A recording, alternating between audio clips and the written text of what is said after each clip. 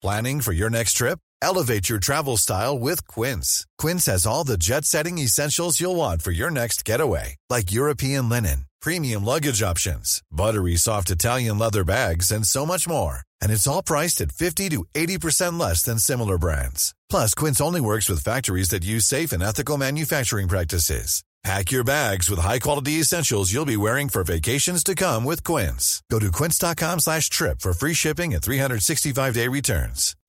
When you make decisions for your company, you look for the no-brainers. If you have a lot of mailing to do, Stamps.com is the ultimate no-brainer. Use the Stamps.com mobile app to mail everything you need to keep your business running with up to 89% off USPS and UPS. Make the same no-brainer decision as over 1 million other businesses with Stamps.com. Use code PROGRAM for a special offer. That's Stamps.com, code PROGRAM.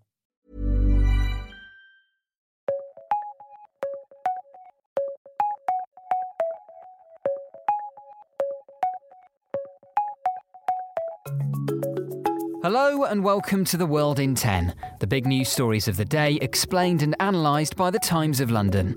Today with Rebecca Myers and James Hansen. On today's episode, Pakistan warns of serious consequences after Iran kills 2 children in a missile attack supposedly meant to target militants.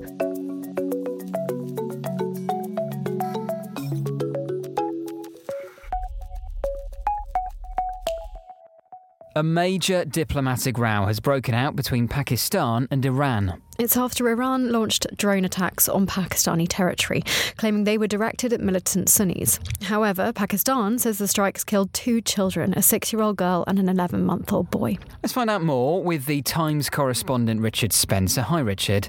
Hi, James. Can you just talk us through what happened with these strikes? So what we've seen last night is a strike by the Iranian Revolutionary Guard on what it said was a base for a terrorist group called Jaish al-Adl, which Army of Justice. That is a real group. It's a Balochi separatist movement that also has a Sunni Islamist angle to it as well. Balochistan is a ethnic area that we will find Balochs or Balochis in Iran, in Pakistan and Afghanistan, but particularly in Iran and Pakistan, they are fighting for more autonomy. And this group has been responsible for terrorist attacks, no doubt about that, attacks on police and indeed civilians in some cases in Iran. The question is, given that Pakistan also regards it as a threat, allegedly, and Pakistan and Iran have pretty good relations generally, why Iran carried out this attack without notifying Pakistan first? I think that's what's infuriated Pakistan. It would also have to be said that according to this group, Jaish al-Adl itself, the house it is not a base, but a house where the wives and children of members of the group live, and the 2 deaths were of 2 children, one aged 6 and one aged just under 1. And Pakistan has warned Iran of serious consequences. What could those be?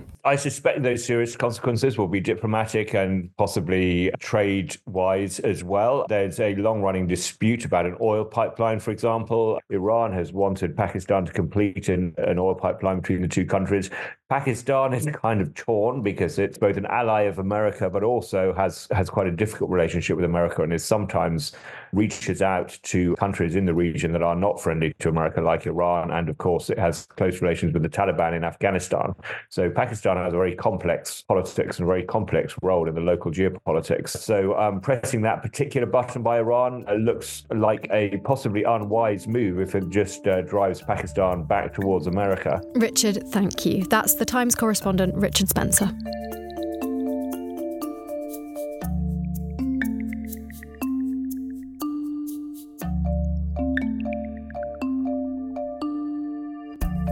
Last spring, Canada started burning, and it didn't stop for 6 months.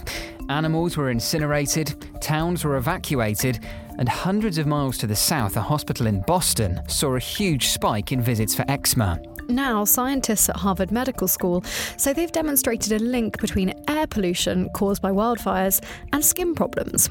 Tom Whipple is the Times' science editor, and he's been writing about this. Hi, Tom. Hi, Rebecca. Tell us a bit more about this story. So this is a scientific paper. It started with a dermatologist who was working in Boston during the summer of last year. What she saw was a huge rise in people turning up with flare-ups in their eczema, and she kind of wondered why. Now, there's a known link between air pollution and skin problems. It doesn't get as much coverage as the link between air pollution and respiratory problems, which are kind of more obvious why they'd happen, but it's there.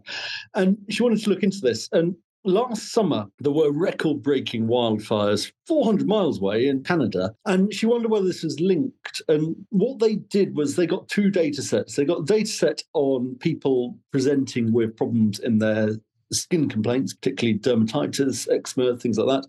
And they got the carbon monoxide levels. Carbon monoxide is itself potentially a skin irritant, but it's also a proxy for what's going on. And they knew that this plume of smoke was making it as far as Boston. So she looked in data and said, are these anecdotal effects that I'm seeing in my clinic actually validated? And it's odd. Very, very rarely in science do you see things this clear in the data. And what you saw was the previous August, there were about 20 people turned up with fitting their criteria for, sudden acute flare-ups of eczema and dermatitis. In the subsequent September, the carbon monoxide levels had tripled, and the presentations of dermatitis, which of course is the tip of the iceberg. This is the people who are acute and need to go to hospital. But the presentations of them were eightfold up. It was about 160. So it was a very, very clear spike in one thing that matched a spike in another thing. And obviously, this is a way of showing and helping to validate a link between pollution and skin problems. Thanks, Tom. That's Tom Whipple, science editor for The Times.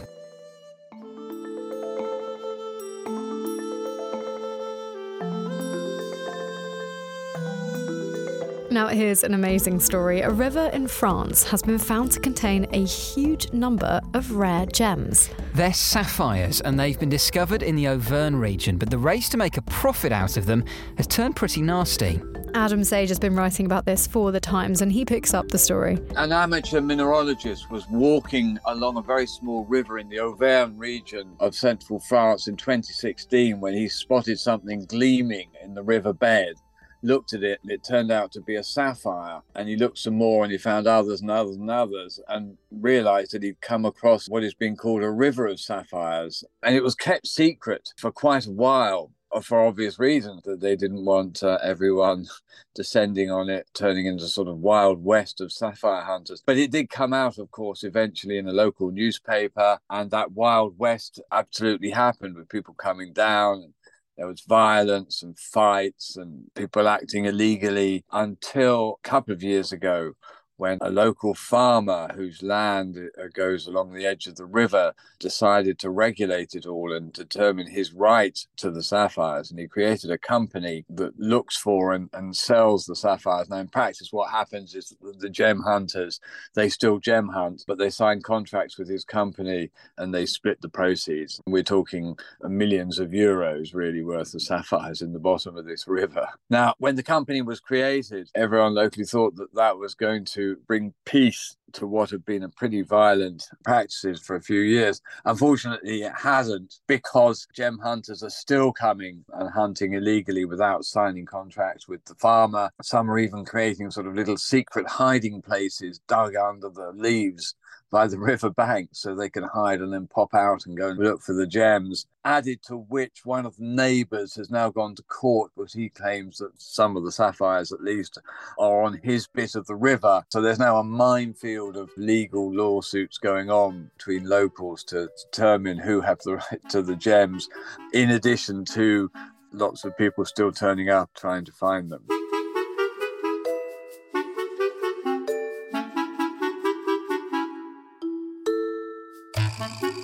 Can you recognise this voice? You just can't get this out here anymore. You can't buy big pieces of land, especially in Amagansett, that I know of. And I've always loved it here. We've got all this open land here in reserve.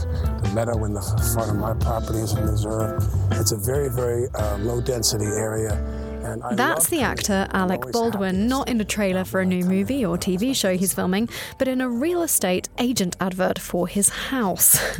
He's trying to sell his amazing 5-bedroom, 9-bathroom modern farmhouse mansion in the Hamptons, and he's giving the agents a helping hand by promoting it. It's got a pool, a wine tasting room, a library, and the house is on the market for $19 million, but it was originally valued at $29 million in September 2022, so I think that's technically a bargain. Just about. He says he fell in love with the Hamptons the moment he came and has owned the house since 1995. No news, though, on why he's chosen to sell it now.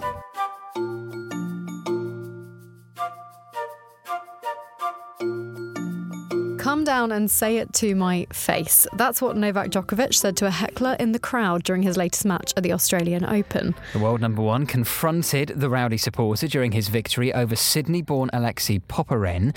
Djokovic is attempting to win the tournament for a record-extending 11th time. Don't forget, you can get more on these stories at thetimes.co.uk or on the app with your digital subscription. And keep your eyes peeled for a brilliant piece from our New York correspondent Will Pavia about how privacy booths are making workplaces boring and putting an end to office gossip. Now, I have to say, I really disagree with that premise. I love them, and I actually think the only problem is we don't have enough. I don't know, James, where do you stand on? I like them too, and we do not have enough. We have them in the Times offices here in London, and you're right, we don't have enough, but maybe it does kill off office gossip. And maybe Will can persuade us that we need fewer, not more. Only one way to find out. Thank you for taking 10 minutes to stay on top of the world with the help of the Times of London. See you tomorrow.